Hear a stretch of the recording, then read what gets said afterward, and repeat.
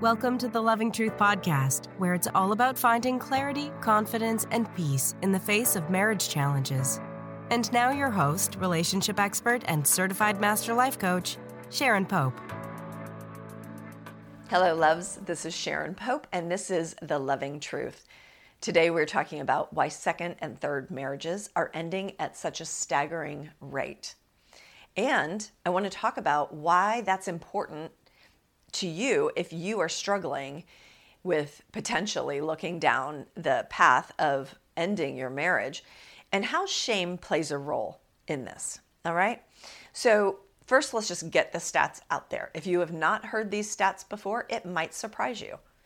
First marriages end at a rate of 40 to 50%, and that's been pretty consistent over the last at least decade. Second marriages are ending at a rate of 67%. And third marriages are ending at a rate of 73 to 74%. I've seen both of those numbers.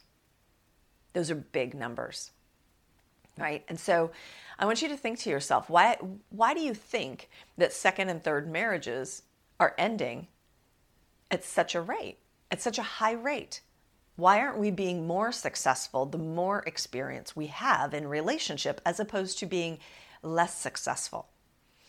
So I have some thoughts on that, but I wonder what your thoughts are, right? You might be thinking, well, maybe after you've had one divorce, it's no big deal to have a second or third divorce. Maybe we become more flippant, or we just don't take our commitment to marriage as seriously the more we do it. I don't think that those are the answers. I think that I've got some ideas that I want to share with you about what the answer is and how to think about it. But I also think it's important to first talk about the shame that's associated with navigating potentially a second or a third divorce. So I'll share with you the story of a client of mine that I'll refer to as Melissa. Obviously, that is not her name. So Melissa had been married previously for 14 years. And when I asked her about that relationship and why it ended, she said, we just grew really, really far apart after our first child. We started operating very independently of one another, and it just became very obvious that that relationship needed to end. Then a few years later, she told me about how she met her current husband, and now they're 11 years into their marriage, and they too have grown apart for different reasons and in different ways. Now they just very much want different things. She is in her 50s and she wants to start a new business and she's got a lot of excitement and passion about what she wants to create in her life, where her husband is more like, I don't want to say on the downturn, but he's more like, I've worked really hard for a lot of decades and now I'm kind of wanting to chill a little. So where she's ready to amp it all up, he's ready to dial it down. And so they're having a hard time finding those places of connection between them. And one of the things that she says to me, she's like, what am I going to do? How can I possibly get divorced a second time? Now, the underlying questions, the unspoken stuff that's going on there for her, like she didn't say this out loud, but as we explored it, here's what came up. There were three underlying questions or thoughts. One was, what will people think? If I'm divorced 2 times, what are people going to think? Number 2 was, maybe I'll be alone forever. Like, what if I'm just not cut out for being in an intimate relationship?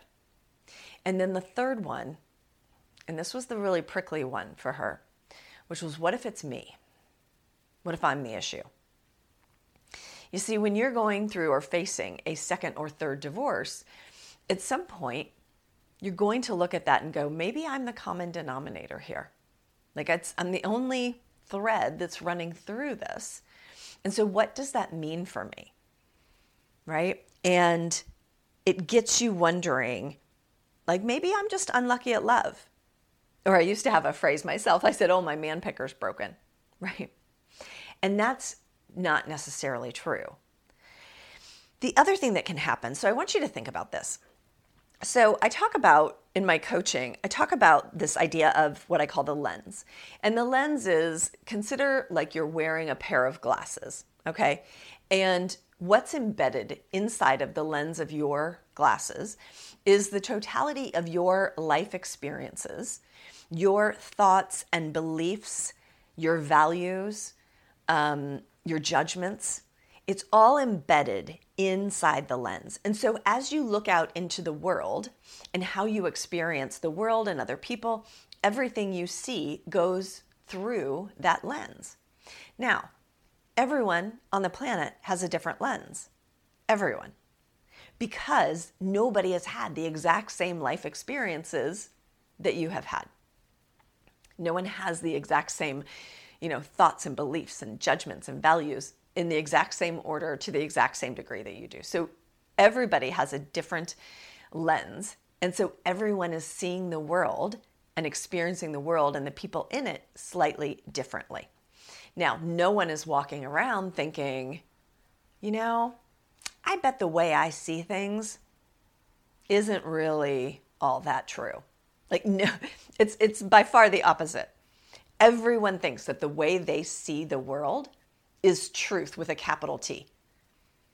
When it's not, it's just a perspective. It's just a thought based upon the totality of your life experiences, right? So no one's walking around thinking, everything I think about the world and the people and the circumstances around me, it's all just bull. Nobody thinks that. Everyone thinks that their perspective is the quote right perspective or the correct perspective when all it is just a perspective. So if we all believe our own perspective is the right one, well, then we can't really see our partner's perspective, right? And so then if we think he's the problem, my partner is the problem, well, if I get rid of him, problem solved. That, my friends, is the reason that I think second and third marriages are ending at such a staggering rate. It's because we're so afraid to look at ourselves and the role that we have played in the creation of our experience that it's easier to reach for blame. It's easier to see the faults or the mistakes in our partners, and we think they're the problem. Because of course we don't think that our perspective is the problem.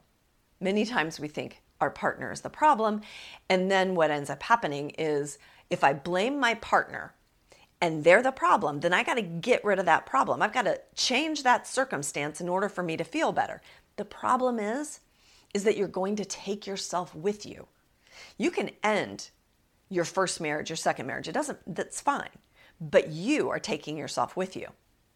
And my friends, it's never just one person's fault. And I actually don't love the word fault because I don't think anyone is at fault.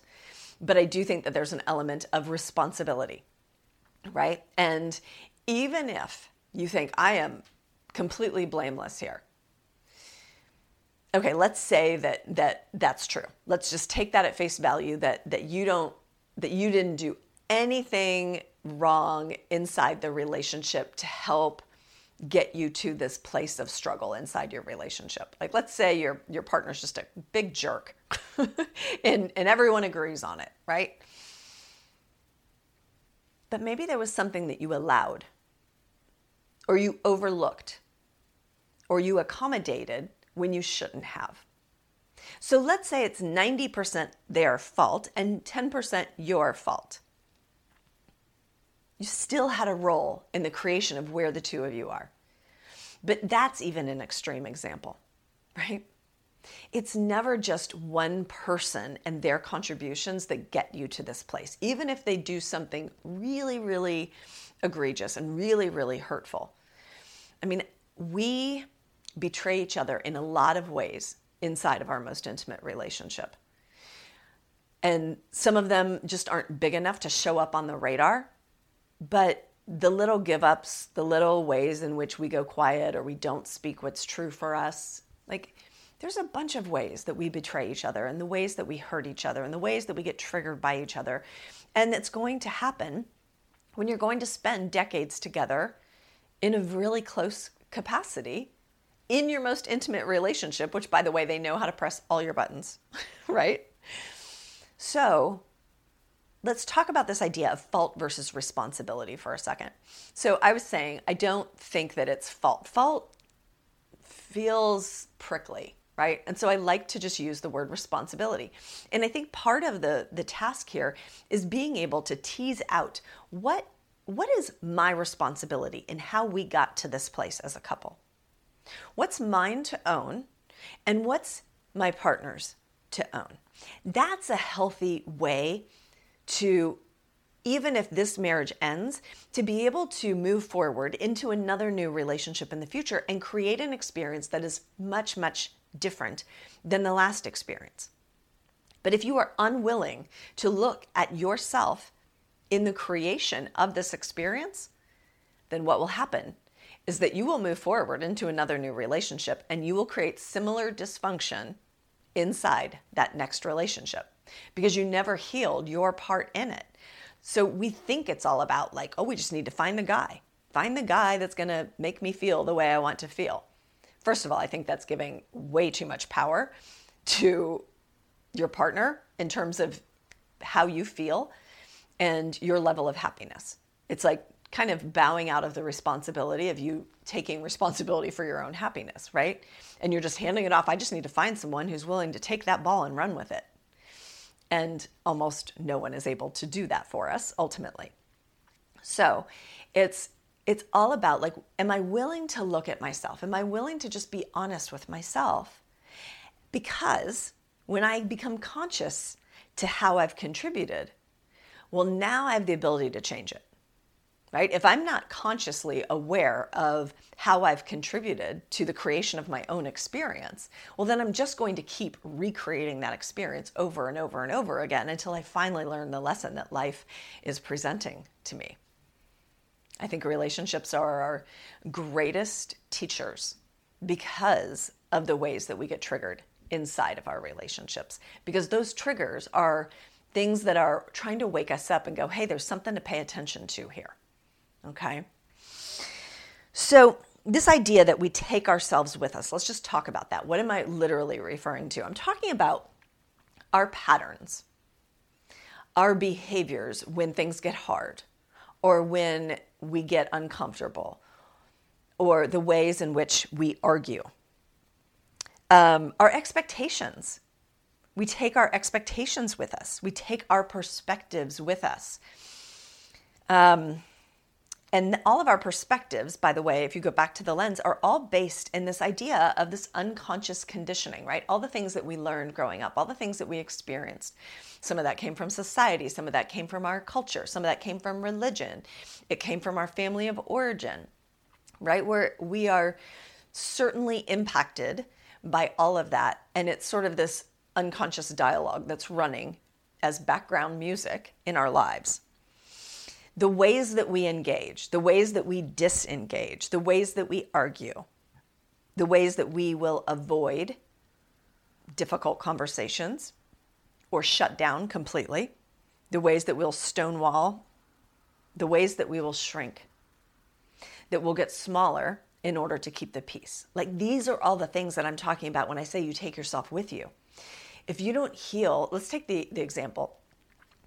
If when things get really difficult and you're so afraid of conflict, let's say, or having that difficult conversation, that open, honest, but very difficult conversation, and you'd rather just go quiet and shut down or get small. If that's the go-to and you don't heal that, it's going to show up in the next relationship. I promise you. Because things are going to get difficult. There is no partner out there that you can find where you're never going to face any difficulty. And so it's really worthwhile to heal this stuff in your current relationship before just going, well, they're the problem. I need to get rid of them. If our partners are our greatest teachers, and I think they are, then it does give us this opportunity to heal this part inside this current relationship, not necessarily to save this relationship, but just to heal it for yourself so that you don't carry it forward with you into future relationships. So I hope that all of that makes sense. I don't want you to ever feel like, oh, you should carry shame if you've had a second or third marriage that has ended in divorce. And I never consider divorce a failure.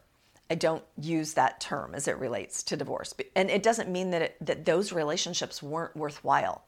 I think we've got to come up with another metric beyond just longevity in order to say that something was successful, right? If the only marker for success in a marriage is does it last until you die, then we're missing a lot of the opportunity that is available to us in terms of the growth that happened inside that relationship, the experiences inside that relationship, even the generations that are changed because two people decided to come together and try to love each other the best that they could. So sometimes it does last forever, and that's lovely. And sometimes it doesn't last forever. And that too, I don't want to say, I know if I think it's also lovely, but most people can't quite get there, so that's okay. But I think it's certainly realistic that sometimes we screw it up. Sometimes hurts can be healed, and sometimes they can't. And if they can't, and it's time to close the chapter on that particular relationship, all I'm asking or suggesting is that you're going to move forward and you're going to take yourself with you. And I want you to be a different version of yourself so that your future relationships look and feel dramatically different than the past ones. All right, I hope that was helpful for you. I will see you next week. And until then, take really good care.